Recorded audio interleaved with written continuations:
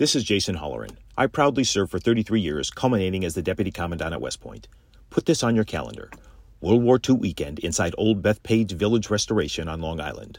Scores of operational vintage armor. In formation, May 18th and 19th. Nassau County Executive Bruce Blakeman invites you to join him in saluting America's greatest generation and all those who have worn the uniform in defense of our freedoms. That's May 18th and 19th, presented by the Museum of American Armor.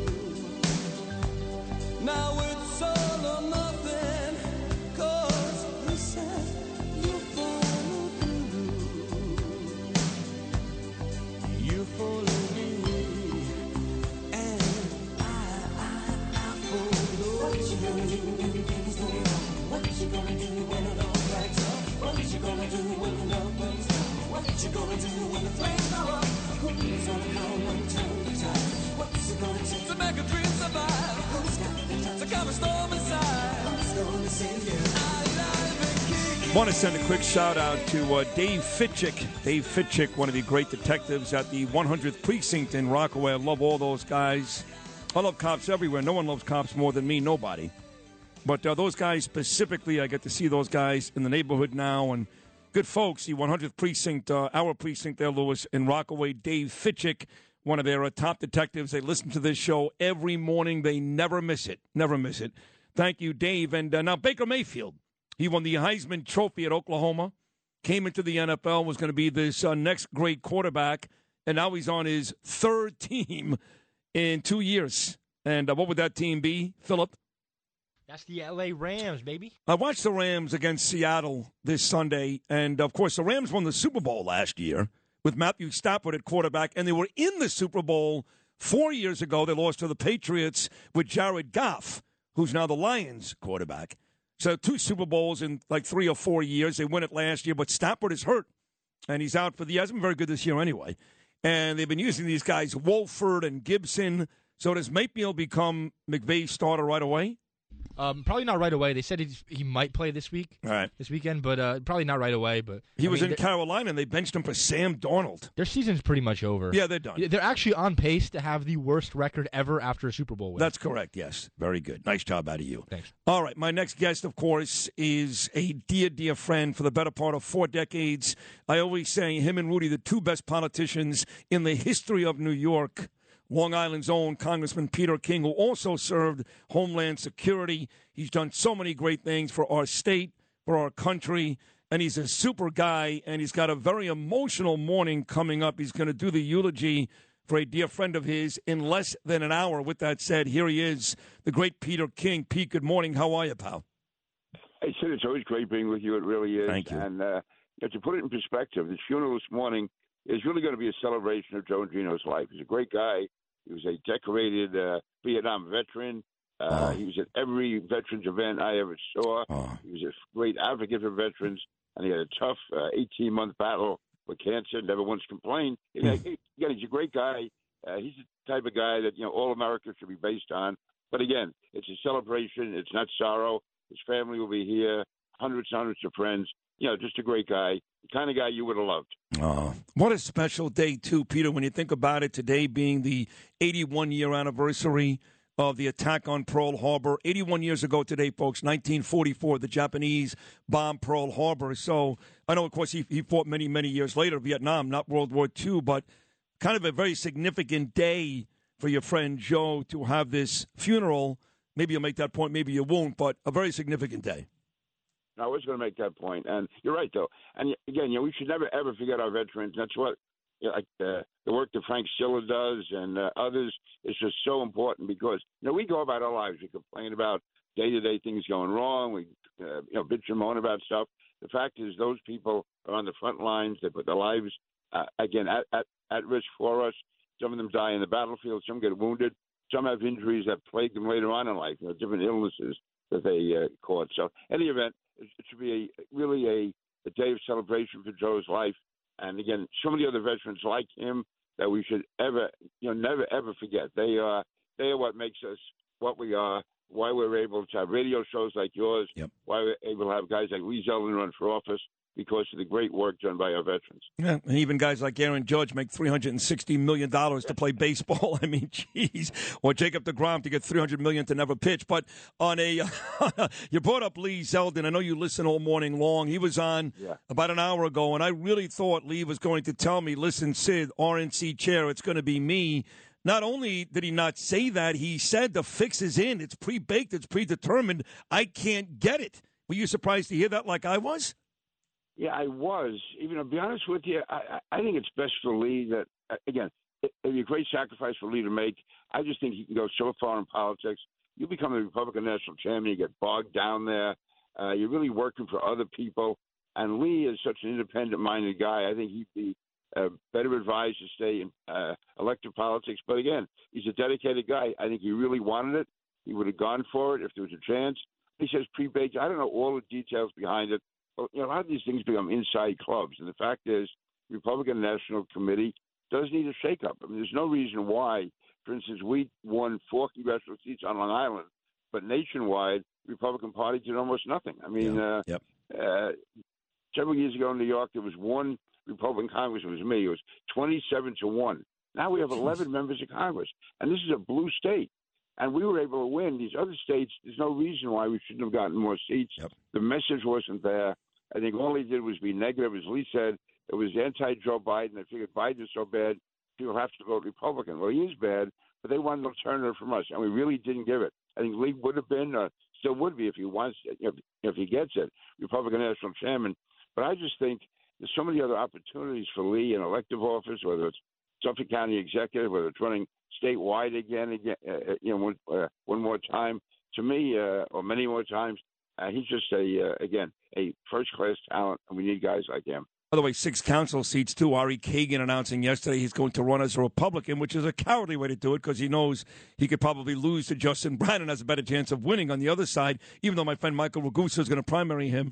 But 6 council seats, too. The Republicans really did fare well in New York this year, as Frank Morano points out.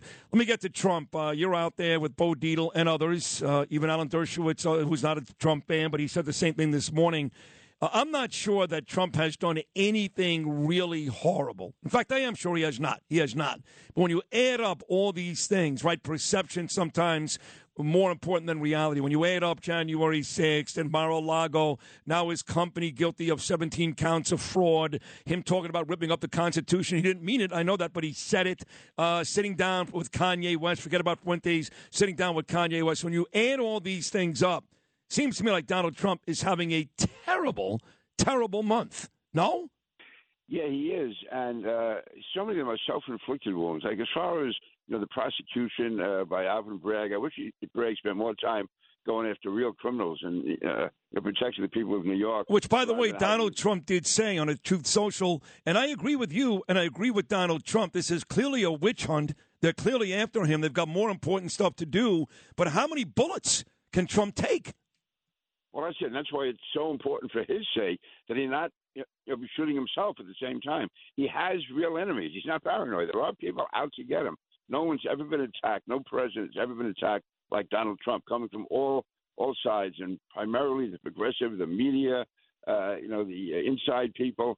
They can't stand Donald Trump. They're going to be coming at him looking for every possible mistake, every lie they can come up with. So he shouldn't be giving them more ammunition to use against him. And again, sometimes he just seems to be oblivious to what it means to be sitting down, for instance, with Kanye West and other things he said over the years. That can really build up. So he's only making it tougher for himself. And as far as yesterday, he would be in a much better position to fight back against that if he also wasn't defending himself about the Kanye West allegations and the other guy and how he's going to tear up the Constitution. I agree with you. Obviously, he's not going to tear up the Constitution, right. But he says these things. And part of it is he's used to, I think, dealing with right now a small circle of people around him who encourage everything he says. He's got to get a more rounded group of advisors and people to talk to, and not just people who go to Mar-a-Lago. Tell him how wonderful he is. Right. I mean, 2016, all that stuff was cool. Right. It was refreshing. It was new. It was exciting. But now, with the country in really big trouble, Joe Biden doing a horrendous job. I mean, no one can really compare Biden to Trump in terms of presidency. He's Trump a million times better, a billion times better. But with the country in so much trouble right now, I don't think that the American people have the patience or the appetite for some of the shenanigans that Trump used in his favor in 2016, 8 years later. Is that fair to say? Yes, it is. I mean, he was a diversion. He was something different. He was shaking things up. Well, the fact is he's been, president for 4 years. He was there for 4 years. He's no longer the outsider.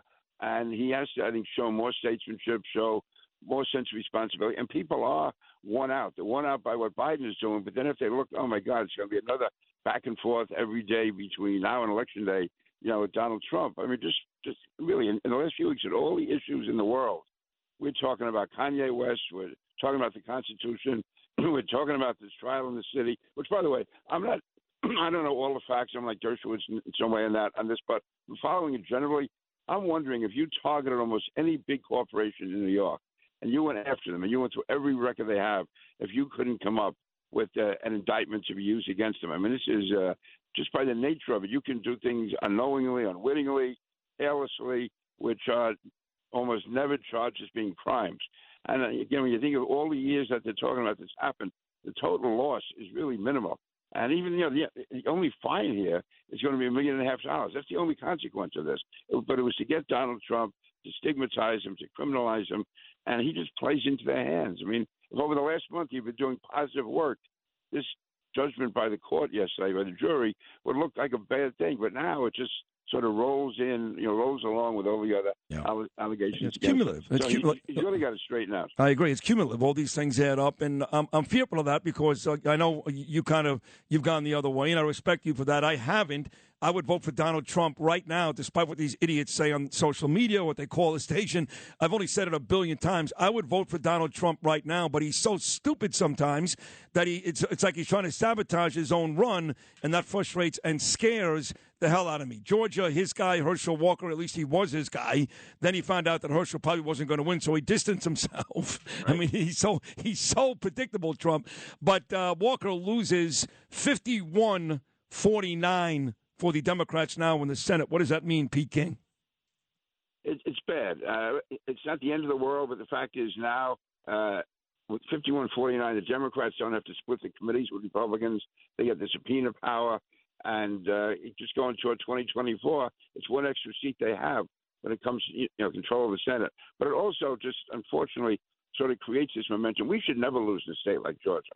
I mean, I think Brian Kemp, the governor, he won by 8-9 points. He beat Stacey Abrams, who still thinks she got robbed back in 2018. But he was able to win. And she was a prominent Democrat, a load of money behind her. And Brian Kemp won it. He was won it. He was a mainstream Republican, and he had to also fight off Donald Trump the last few years. I mean, it can't be dividing the party. So I think, hopefully, though, we can get ourselves together now and go forward. There's so many key issues out there. As Lee was saying, I mean, the situation in New York is really indicative of what's going on in other parts of the country. We were able to fight back here in New York. We almost made it, but we've made tremendous inroads, and that's what we have to continue to do. Let me ask you about Mayor Eric Adams. He was on with me yesterday, and people claim he's my new best friend. That's fine. I could deal with that. Being friends with the mayor is not a bad thing, especially if you want the Republican side heard, which I provide for these folks. They should appreciate that every time I talk to Eric. But his plan, his initiative to get the homeless off the streets, when I said to him yesterday, some of this is pie in the sky, I thought it was great. He didn't argue. He said, yeah, but most plans start as pie in the sky. What do you think about his plan and his response on this show yesterday? Yeah, that was a good interview. And listen, I'm one of those people who feels that while I may not agree with Eric Adams on everything, he's the only one out there I see, certainly in the Democratic Party, and it is a Democratic city. He's the only one who was saying the right things. He does have the experience as a cop over the years. And, look at his enemies, too. I mean, people who are attacking you, they don't realize that the progressives, the AOC wing of the party, is attacking Eric Adams every day. No, I think, listen, his idea as far as getting the mentally ill off the streets is important. How it's implemented, that's going to take a lot of work. It's going to take a lot of preparation, but he's starting it. And as he was saying, maybe it's pie in the sky. You got to start somewhere. So I give him credit for that. And I just wish the people who are constantly trying to criticize someone would realize, hey, wait a minute, this is what we want him to do. He says he's going to do it. Let's work with him to get it done. Don't just sit back and attack him or attack Sid. There's too much negativity here. I mean, listen, I can think of a million terrible things I could say about you, Sid, but I don't do it. No, you save those for dinner in front of Danielle, which I really appreciate. Last one. One of the reasons why you're the best interview on this station and one of the best guests and co-hosts on the station is your range, Pete. You have a million interests. You can talk about a million things. I love that about you. And one of the things you and I have in common is we're both huge New York Met fans. Jacob deGrom goes to Texas. See ya. And we get the reigning Cy Young Award winner, Justin Verlander, for the next 2 years. People are saying, whoa, that's a lot of money. He's 39 years old, $90 million, blah, blah, blah. I think it's a great signing. What about you? Yeah, listen, if he stays healthy, it is going to be a great signing. He looked great last year, 18-4. He was just phenomenal. Listen, I like Jacob deGrom. I wish he had stayed, but listen, that's life. And it shows a guy like Steve Cohen. I mean, guy that, it was like a matter of minutes. deGrom is gone. Verlander is in. Yeah. That is so important, I think, for the morale of the team. And again, Verlander is one of the all-time great pitchers. Maybe you can get Kate Upton to come on the show with you and talk about baseball. And no, but I mean, really, it's just it shows the spirit and the drive that Steve Cohen has. He's willing to put his money where his mouth is. And at the Mets, this isn't like when Tom Seaver left and they went through 10 years of going nowhere. Right. I mean, this is Steve Cohen wants to win. And also, let's be realistic. The Mets won 101 games last year, and Jacob deGrom only won 5. So, they would have won at least 96 without him. So, no, they are in great shape. And I think if they can just get a couple of middle relievers in there, and I hope they re-sign Brandon Nimmo. I don't know where that's going. I really would say. Yeah, I like to keep him too. Yeah. Yeah. I'll tell you where it's going. Sterling Marte has already said, I'll play center field if Nemo's not here. So it sounds like he's not going to be here. On the way out, 30 more seconds to go, Pete. Talk about your friend one more time, the eulogy, and what a brave and courageous soul he was. Yeah, again, Joe was sick for a year and a half with deadly cancer. He knew he was going to die. He never once complained. I was talking to him just a few days before he died. You never would have known it. I mean, he was absolutely the most upbeat guy, positive guy. He was a 300-pound giant and just a great guy. So anyway, we need more Joe and Ginos in the world and less of the people that bitch and moan on social media. God, I love you. Hey, sorry about your friend. Unless people take the knee at games. So. Oh, that one too, exactly. Pete King, keep talking, man. You're the absolute best. I love you, and once again, sorry about your friend. Thank you, Sid. All right, take care. George V. I love George V. Today is a Yankee day, not Mets with Judge signing. You're right, George. But Pete and I are Met fans. So we leave the Yankee stuff to you and Justin Ellick and the rest of you guys. Congratulations. George V. is right. Red Apple Media Vice President, 9 years, $360 million. Aaron Judge stays with the Yankees. Thanks for listening, George. I love you. Fourth and final hour coming up. Sid and Friends in the morning, only right here on Talk Radio 77 WABC. You take me home, where the magic's from.